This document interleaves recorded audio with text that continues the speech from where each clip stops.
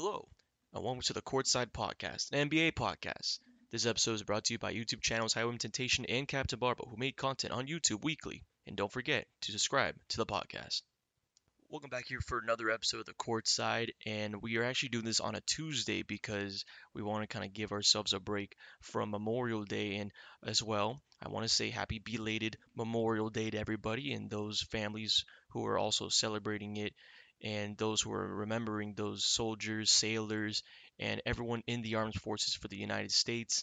And again, happy Memorial Day to everybody, but let's go straight into the NBA as we had a killer game 7 in the Eastern Conference Finals between the Boston Celtics and the Miami Heat. And we'll go into that right in the beginning of this episode. And then, of course, got to talk about a specific team's offseason and the upcoming finals and a possible finals preview before Thursday. However, the Miami Heat hosting a game 7 as the number one seed in the Eastern Conference.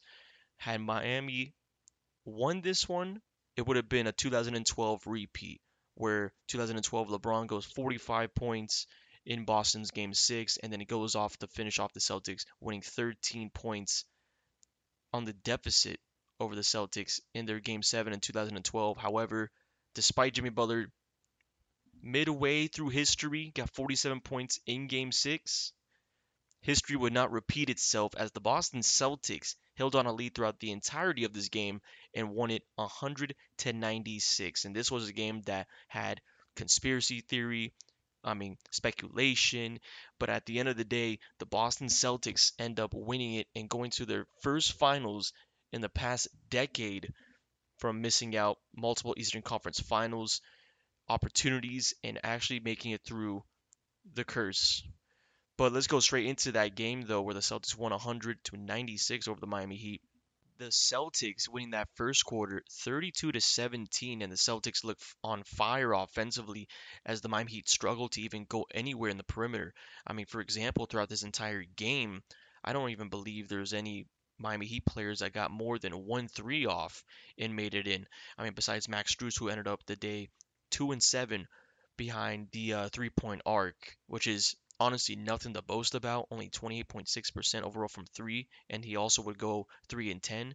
But at the same time, the Miami Heat missing shots past the perimeter. However, in the second quarter, Miami boosted themselves attacking the paint with Jimmy Butler. Looked like he played every single minute in this game as the Miami Heat brought it only within a 2 possession game going into the second half. In the second half, third quarter, real close. And then the fourth quarter, you see the Celtics boost out to a 13-point lead. Then the Heat bring it down to about 6 points. And then again, when it's about a 2 point deficit, the Celtics bring it back over to double digits. But the last minute 30 of this game was something to behold. Because as a Celtic fan, if you're looking at that, you're ripping your hairs out thinking, what on earth is going on? The Miami Heat, Max Strus making only one of his 2 threes in those last minutes. And then out of nowhere, Jimmy Butler gets a basket. And the Celtics can't get anything. They're just hooking up shots past their perimeter. They're getting good looks, but they can't knock anything down. Marcus Smart was struggling from the field overall in those last couple of minutes of the fourth quarter. And then the Miami Heat found themselves only down by 2. Mind you, this was a team that was down by double digits about a minute before this even happened in the remaining seconds. So the Miami Heat down by 2 with 18 seconds remaining. Jimmy Butler has the ball going onto the right side of the sideline, and Al Horford's on him. He's kind of back spacing, anticipating Jimmy Butler to go inside and try to convert a foul as he usually does. However, Al Horford over there, and I do believe with Jaylen Brown as well on the right side of the box in the paint, was ready to contest that if he did come inside. So Jimmy Butler thought to himself, killer instinct, I am the guy. He's Himmy Butler, some Heat fans would say. He ends up deciding to take that 3-point shot. And that 3-point shot, with a plenty of time to even run down for a player, even wait for the Miami Heat to actually come down with a 5-man roster instead of having this 1-on-2 situation with Jimmy Butler. Jimmy Butler takes that 3 on the right wing, and everyone thought it was going in. Even Eric Spoelstra during the press conference after the game was talking about, man, I thought that was in. I thought that was in. However, it went far to the left, hit the top right of the basket, and the Celtics ended up getting the rebound there, and they would finish the game off with free throws and another defensive stop, which meant that the Celtics survived the Miami Heat last minute push, and that feels to be kind of what this entire series looked like in the remaining three games. I mean, from game five, the Celtics had to make sure the Heat were away from them and they blew them out in the second half. And then game six, the Celtics tried to come back, and the Heat doing basically what Boston did in game seven, decided to hold them off and keep on scoring. And then this Miami Heat team in game seven just would not quit. And you have to give credit to Jimmy Butler. If there was a player out there getting the MVP for the Eastern Conference Finals, it would be Jimmy. Guarantee. And then we look at the stats, let alone for Jimmy Butler, as I did say before, he's basically played the entire game. We're talking about 48 minutes flat. Playing 48 minutes in this game, he ended up having 35 points, one rebound away from a double-double, and shooting 54.2% from the field. And as funny as it is, only him and Bam Adebayo, who ended up having 25 points, and as well 46.09 minutes, so more than 40 minutes in this one, they were the only two efficient players on this Miami Heat squad that shot better than 50%. As crazy as that sounds. Kyle Lowry, sure, he put up numbers, 15 points, 7 rebounds, which is pretty nice for a guard, especially as his size. But at the same time, 4 and 12 from the field. Max Strus, as I said before, 3 and 10 from the field. PJ Tucker, and I know that Tucker was battling through injuries throughout this entire series like everybody else was on both sides, but 17 minutes in this one, he doesn't even get a basket. Only throws up 2 shots in this one. Defensively, he was out there, he was doing his job. But in reality, I mean, you got to go get something. You got to go get a basket. He went 0-2 from 3 in this one, and in reality, it's like, man, I mean, those corner threes from PJ Tucker, they were the difference in game 6. And who knows? They could have been the difference in game 7. And then, of course, the Miami Heat's bench. I mean, it looked like they were just doing a 7-man rotation, especially with Tyler Hero, who actually was available in this game due to a groin injury sidelining him for the past 2 ones. But, I mean, he might as well just sit out. 6 minutes, 43, and 0 points in this one, going 0-2 from the field. I mean, he only played about maybe a couple of possessions in that first half, and you never saw him again. That just tells you he was really battling out, and I give him credit for coming out there for the Miami Heat, just trying to do something for them, as the bench of the Miami Heat only scored 13 points, 9 points from Victor Oladipo, and Gabe Vincent only 4 points. And he was 1 and 4 overall from the field. And as crazy as that, 1 and 3 from past the arc. So that means Miami, they live by the 3, they die by the 3. But again, of course, the Boston Celtics as well. The big 3 of them showed out, having about 75 or more points in this one. The big 3 of the Celtics: Jason Tatum, 26, Jaylen Brown, 24, Marcus Smart, 24 as well. And the rest of the Boston Celtics, I mean, they're off. Al Horford, game 6 was off. This game, he only has 5 points and was 2 and 9 from the field. That's 22.2% overall from field goal range, right? And 1 and 6 from 3 as well. However, 14 boards, and defensively, he was out there. And this was a huge, huge defensive game for Al Horford, as he actually had a couple of blocks in this one. But the one block that really stands out to me, Max Strus driving in on Al Horford, looking to slam dunk it and probably even make the biggest poster of his career as a young career of Max Strus from the Miami Heat. He gets denied by Al Horford at like, what, 35, 36-year-old Al Horford getting up there against some young guys. It was pretty incredible to see that, and as well Al Horford throughout his entire year at, deep 30s, playing like he's like early 20s. It's probably phenomenal to see that. But the Celtics themselves, Robert Williams was dealing with a lot of knee problems, 2 points in this one, 3 rebounds. In reality, I mean, it was like what, 14 minutes and 42 seconds he played in this one. I mean, there was no limit or restrictions on him, but in reality, it's like, I mean, you got to put Al Horford in there, as Al Horford played about 44 minutes in this one, which just told you the story that Williams was not 100% there for this game. And then the bench itself, again, with like the Miami Heat, got a 7-man rotation. Grant Williams, 11 points. Derek White, who's been incredible inside attacking the basket, 8 points in this one. And sure, not efficient, 3 and 8 overall from the field, but you can definitely feel that he was probably one of the better Celtics out there offensively. And when you look at this game, again, The Jimmy Butler three will always be controversy. I think it was the right basket to do, especially with Al Horford and Jaylen Brown going to be right there in the paint to contest for Jimmy Butler. And at the same time, I mean, he has an open three. If that three goes in, no one's really going to be talking about the shot. I don't think a single person would even question the shot. So in reality, Jimmy Butler, who built this team up throughout this entire postseason, is definitely the best player on that Miami Heat squad that kind of lifted them up to even a game seven against the Boston Celtics, who everyone thought really the Celtics should have had that done by game six or game five. You got to give him all the applause. You got to give him the credit. And I really do think that Jimmy Butler should have won the Eastern Conference Finals MVP. However, at the same time, the winning team usually gets it. And I don't know if the NBA would have liked a non-Celtic getting the Larry Bird MVP trophy for the Eastern Conference Finals, which was the first ever in NBA history, as this was just introduced midway through the season that a Magic Johnson Western Conference MVP and a Larry Bird Eastern Conference MVP would even show up. And this year's MVP for the Eastern Conference Finals was no other than Jason Tatum. And a lot of people can argue that Al Horford should have deserved it, being the first ever Dominican player to be in the NBA Finals as well. His presence as a veteran probably being one of the biggest pieces of that Boston Celtics team's success. But at the same time, Jason Tatum in that game, as I said before, 26 points. In majority of this series, you saw him, going out and getting the bucket for the Boston Celtics, right? When Jaylen Brown was off, Jason Tatum was everything. When the Celtics weren't moving the ball, Jason Tatum would go one-on-one a lot and take it to the rim. And especially in this game, he was aggressive. He was really aggressive and phenomenal to see. He was efficient as well, shooting better than 50% overall from the field. And there was even one play from an inbound where they gave it to Jason Tatum, with Jimmy Butler guarding right on him, getting low. Jason Tatum does a quick shoulder shrug to the left and accelerates to his right, one bounce, fade away, and he knocks it down. And just from that play alone, you have to say he is probably the offensive juggernaut that we all thought he would be. So Jason Tatum ends up winning the Eastern Conference Finals MVP, the first ever Larry Bird MVP trophy ever presented to now a Boston Celtic in Jason Tatum. And now we look into, before we go into the finals, let's look straight into what the Miami Heat are looking at right now going into this offseason.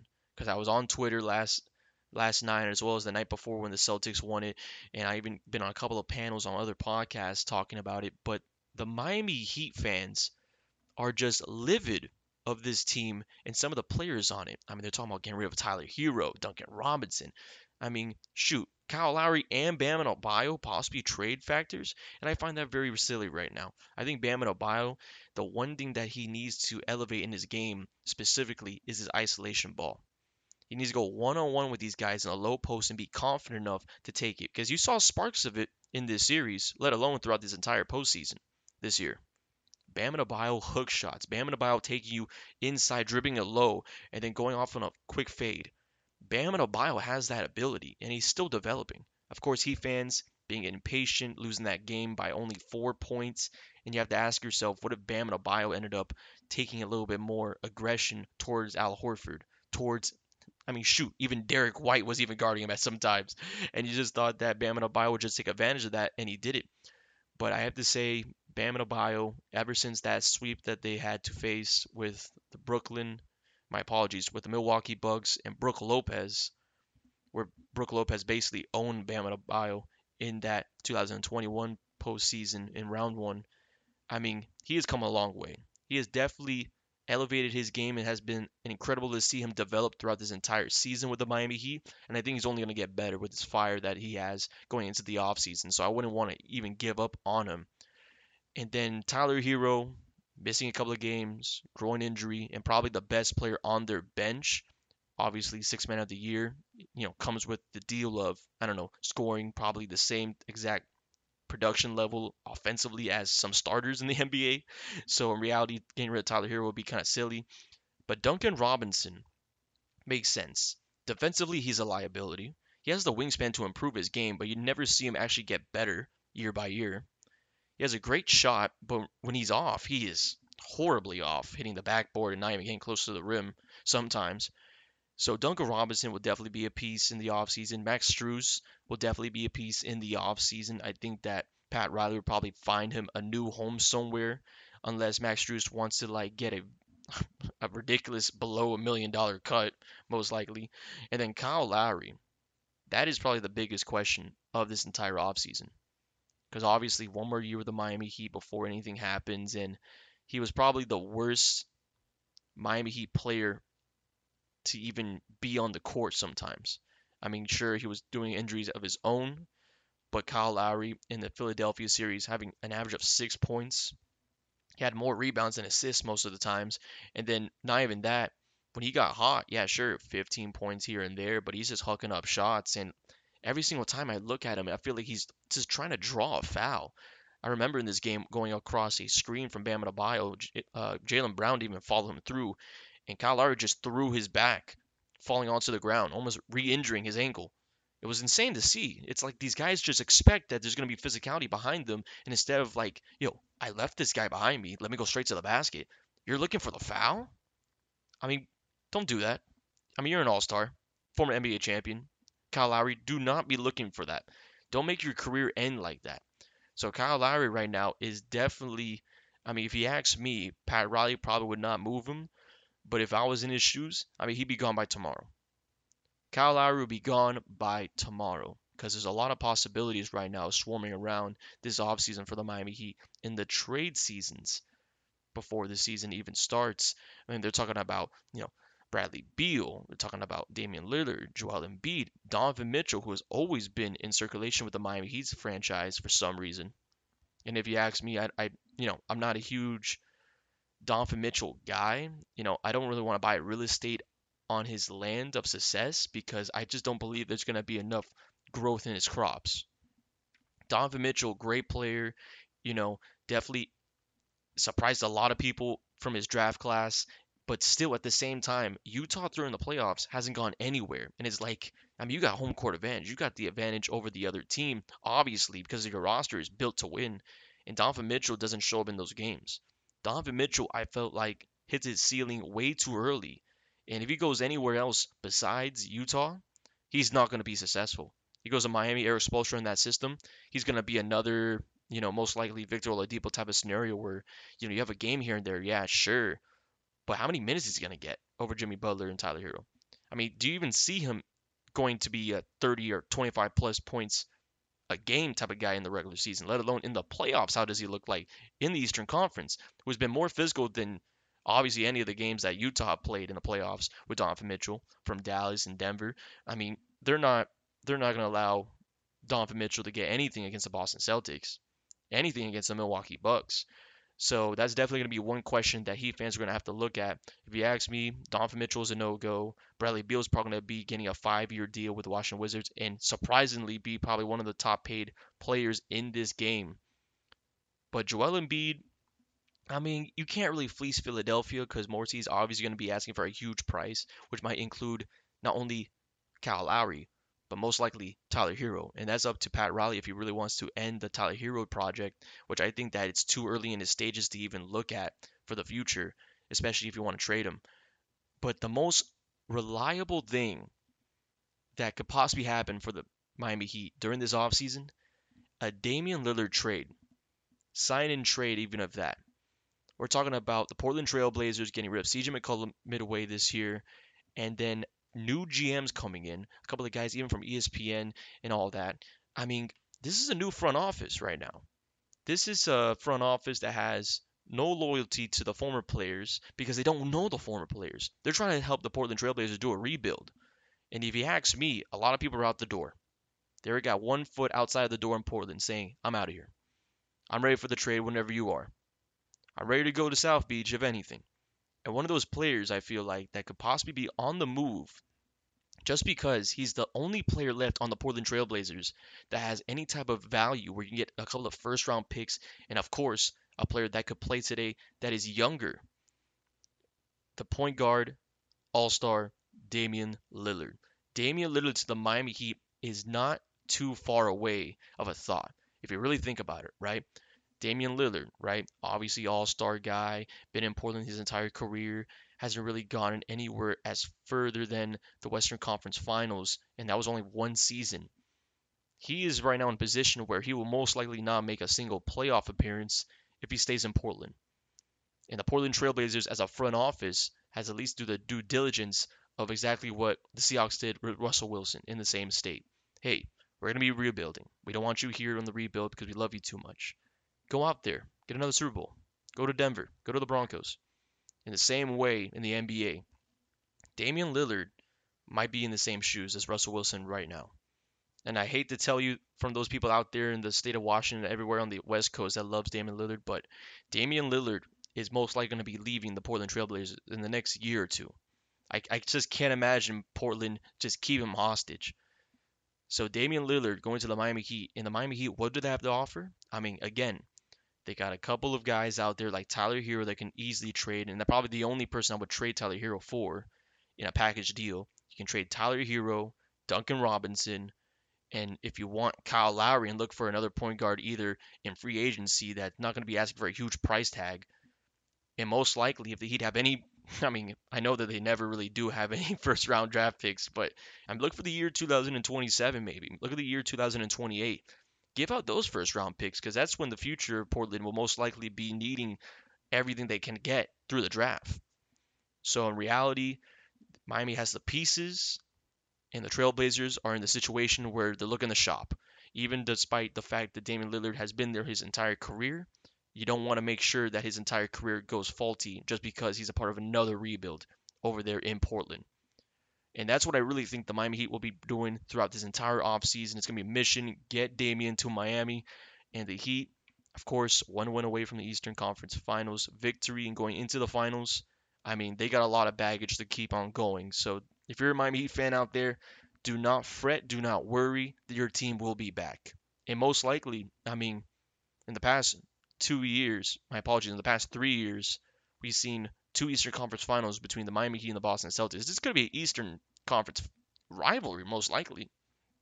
Can't even imagine it not being, unless, of course, Milwaukee goes insane. But at the same time, the Milwaukee Bucks got to go through Boston. You got to go through the Miami Heat. And who knows what's going to happen in Brooklyn. I mean, that'll probably be for another episode. We're going to talk about the Brooklyn Nets during their offseason. But besides that, let's go straight into the ending of this episode with the NBA Finals now coming up on Thursday at 9 o'clock ABC.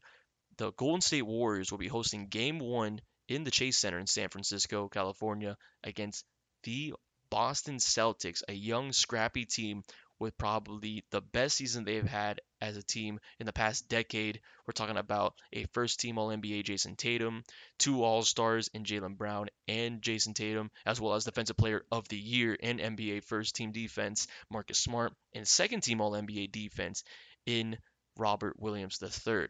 Now, where do I see this series? Specifically, I'm more interested on the idea of Golden State's off ball being collaborated with the Boston Celtics defense and how well they do switching off screens, which is probably one of the more successful stories of that Heat Celtics series that went to 7 games. But in reality, the Marcus Smart, Draymond Green factors of both of these teams mean that, hey, they got an aggressor out there. The factors of Jason Tatum and Stephen Curry, hey, they got the offensive side out there. The only question is right now, what is the efficiency going to be looking like? Because Golden State has been efficient throughout this entire playoffs. However, at the same time, they've gone against Denver in 5 games. They've gone against the Memphis Grizzlies in 6 games. And I mean, what, 2 of those games, the last 2 games? I mean, no John Morant, but at the same time, Memphis was able to blow them out by almost 50 points at home. And then they ended up going to Golden State and losing that one in probably a close matchup till the last 2 minutes. So you have to ask yourself, I mean, this is probably going to be the best matchup the Golden State Warriors have faced throughout this entire postseason. And fitting as it is in the finals, the Boston Celtics have been through the fire. They've been through some times where they have to be playing in runs. They got to be out there playing the best defense that they can. And in reality, I mean, Giannis Antetokounmpo, 40 points, most likely 35 a game in that series in the round 2 with the Boston Celtics. So does that mean that, hey, Stephen Curry is going to go crazy? It's going to be over just because Stephen Curry gets you 30 something out the gate. Oh, Jordan Poole's going to give you 20 something out the gate. Klay Thompson's going to. I mean, you have to realize the Boston Celtics have gone against the best player in the NBA, one of the arguably best duos in the NBA, but despite, of course, Brooklyn struggling. And then, of course, the Miami Heat, where you have the best player in the postseason, it looked like, in Jimmy Butler, and that entire team was matching the physicality of the Boston Celtics. And the Celtics did all this with missing starters, most likely every single game throughout this entire way. From either that be Robert Williams in the Brooklyn Nets series, Marcus Smart getting the injury midway through this entire Heat series, and then, of course, again, guys battling out with Milwaukee, and Milwaukee only missing Middleton. The rest of the squad over there was healthy. So in reality, it's like the Celtics have gone through injuries. They've gone through probably the hardest bracket that you can out of the Eastern Conference, and you have to ask yourself, how does that not play in for this series for the finals? The Golden State Warriors will be facing off a matchup of a team that have been through adversity and as I said before, they're not a track team. They haven't run from anything. I do believe that Golden State does win this series. However, if the Boston Celtics are going to win this series, it will have to be in 6 games and vice versa for the Warriors. I can't imagine this going to 7 games. I feel like the first 2 games might be going to Golden State, then you go back to TD Garden, and you have the Celtics going insane in TD for one of those games. Might even lose one of those games. But at the same time, best playoff road record for the Boston Celtics, right? Overall, they do not win any of the games against Golden State Warriors and then lose afterwards. Or actually flip that around. The Boston Celtics haven't lost a single game after a loss in these postseason. They haven't lost 2 straight since the beginning of my apologies, the late days of March. So, where does that random stat put you right now? It puts you in the idea that this will not be a sweep and this will not be going to 5 games. Either that Golden State wins it or not. This will not be going to 5 games. If the Golden State Warriors are going to be finishing off this Celtics team, it'll have to be in 6 games, specifically just because if you take a game in TED, you're most likely not going to be winning in game 5. The only game they have to win in TD Garden in Boston will be game 6. I feel like that is the only possibility just because you lose a game, the Celtics win a game. So it could be 1-1 after the first 2 games. Who knows? But they have to win in TD either game 4 or game 6 to really win this series. And that's where it's going to come down to. The later days in this finals. And of course, the finals will be going throughout the entire 2 weeks. And the first game being this Thursday. The Boston Celtics young team against an experienced Warriors team who is going to their 6th finals in the past 8 years in the Steve Kerr era. And that'll be ending up this episode. I want to thank you again for joining into the podcast. If you haven't subscribed to the podcast, please do. And I'll see you guys for Friday to kind of recap, the first game of the finals. Everyone's going to be watching it. I'll be watching it. And I hope that I'll see you guys back coming up later this week.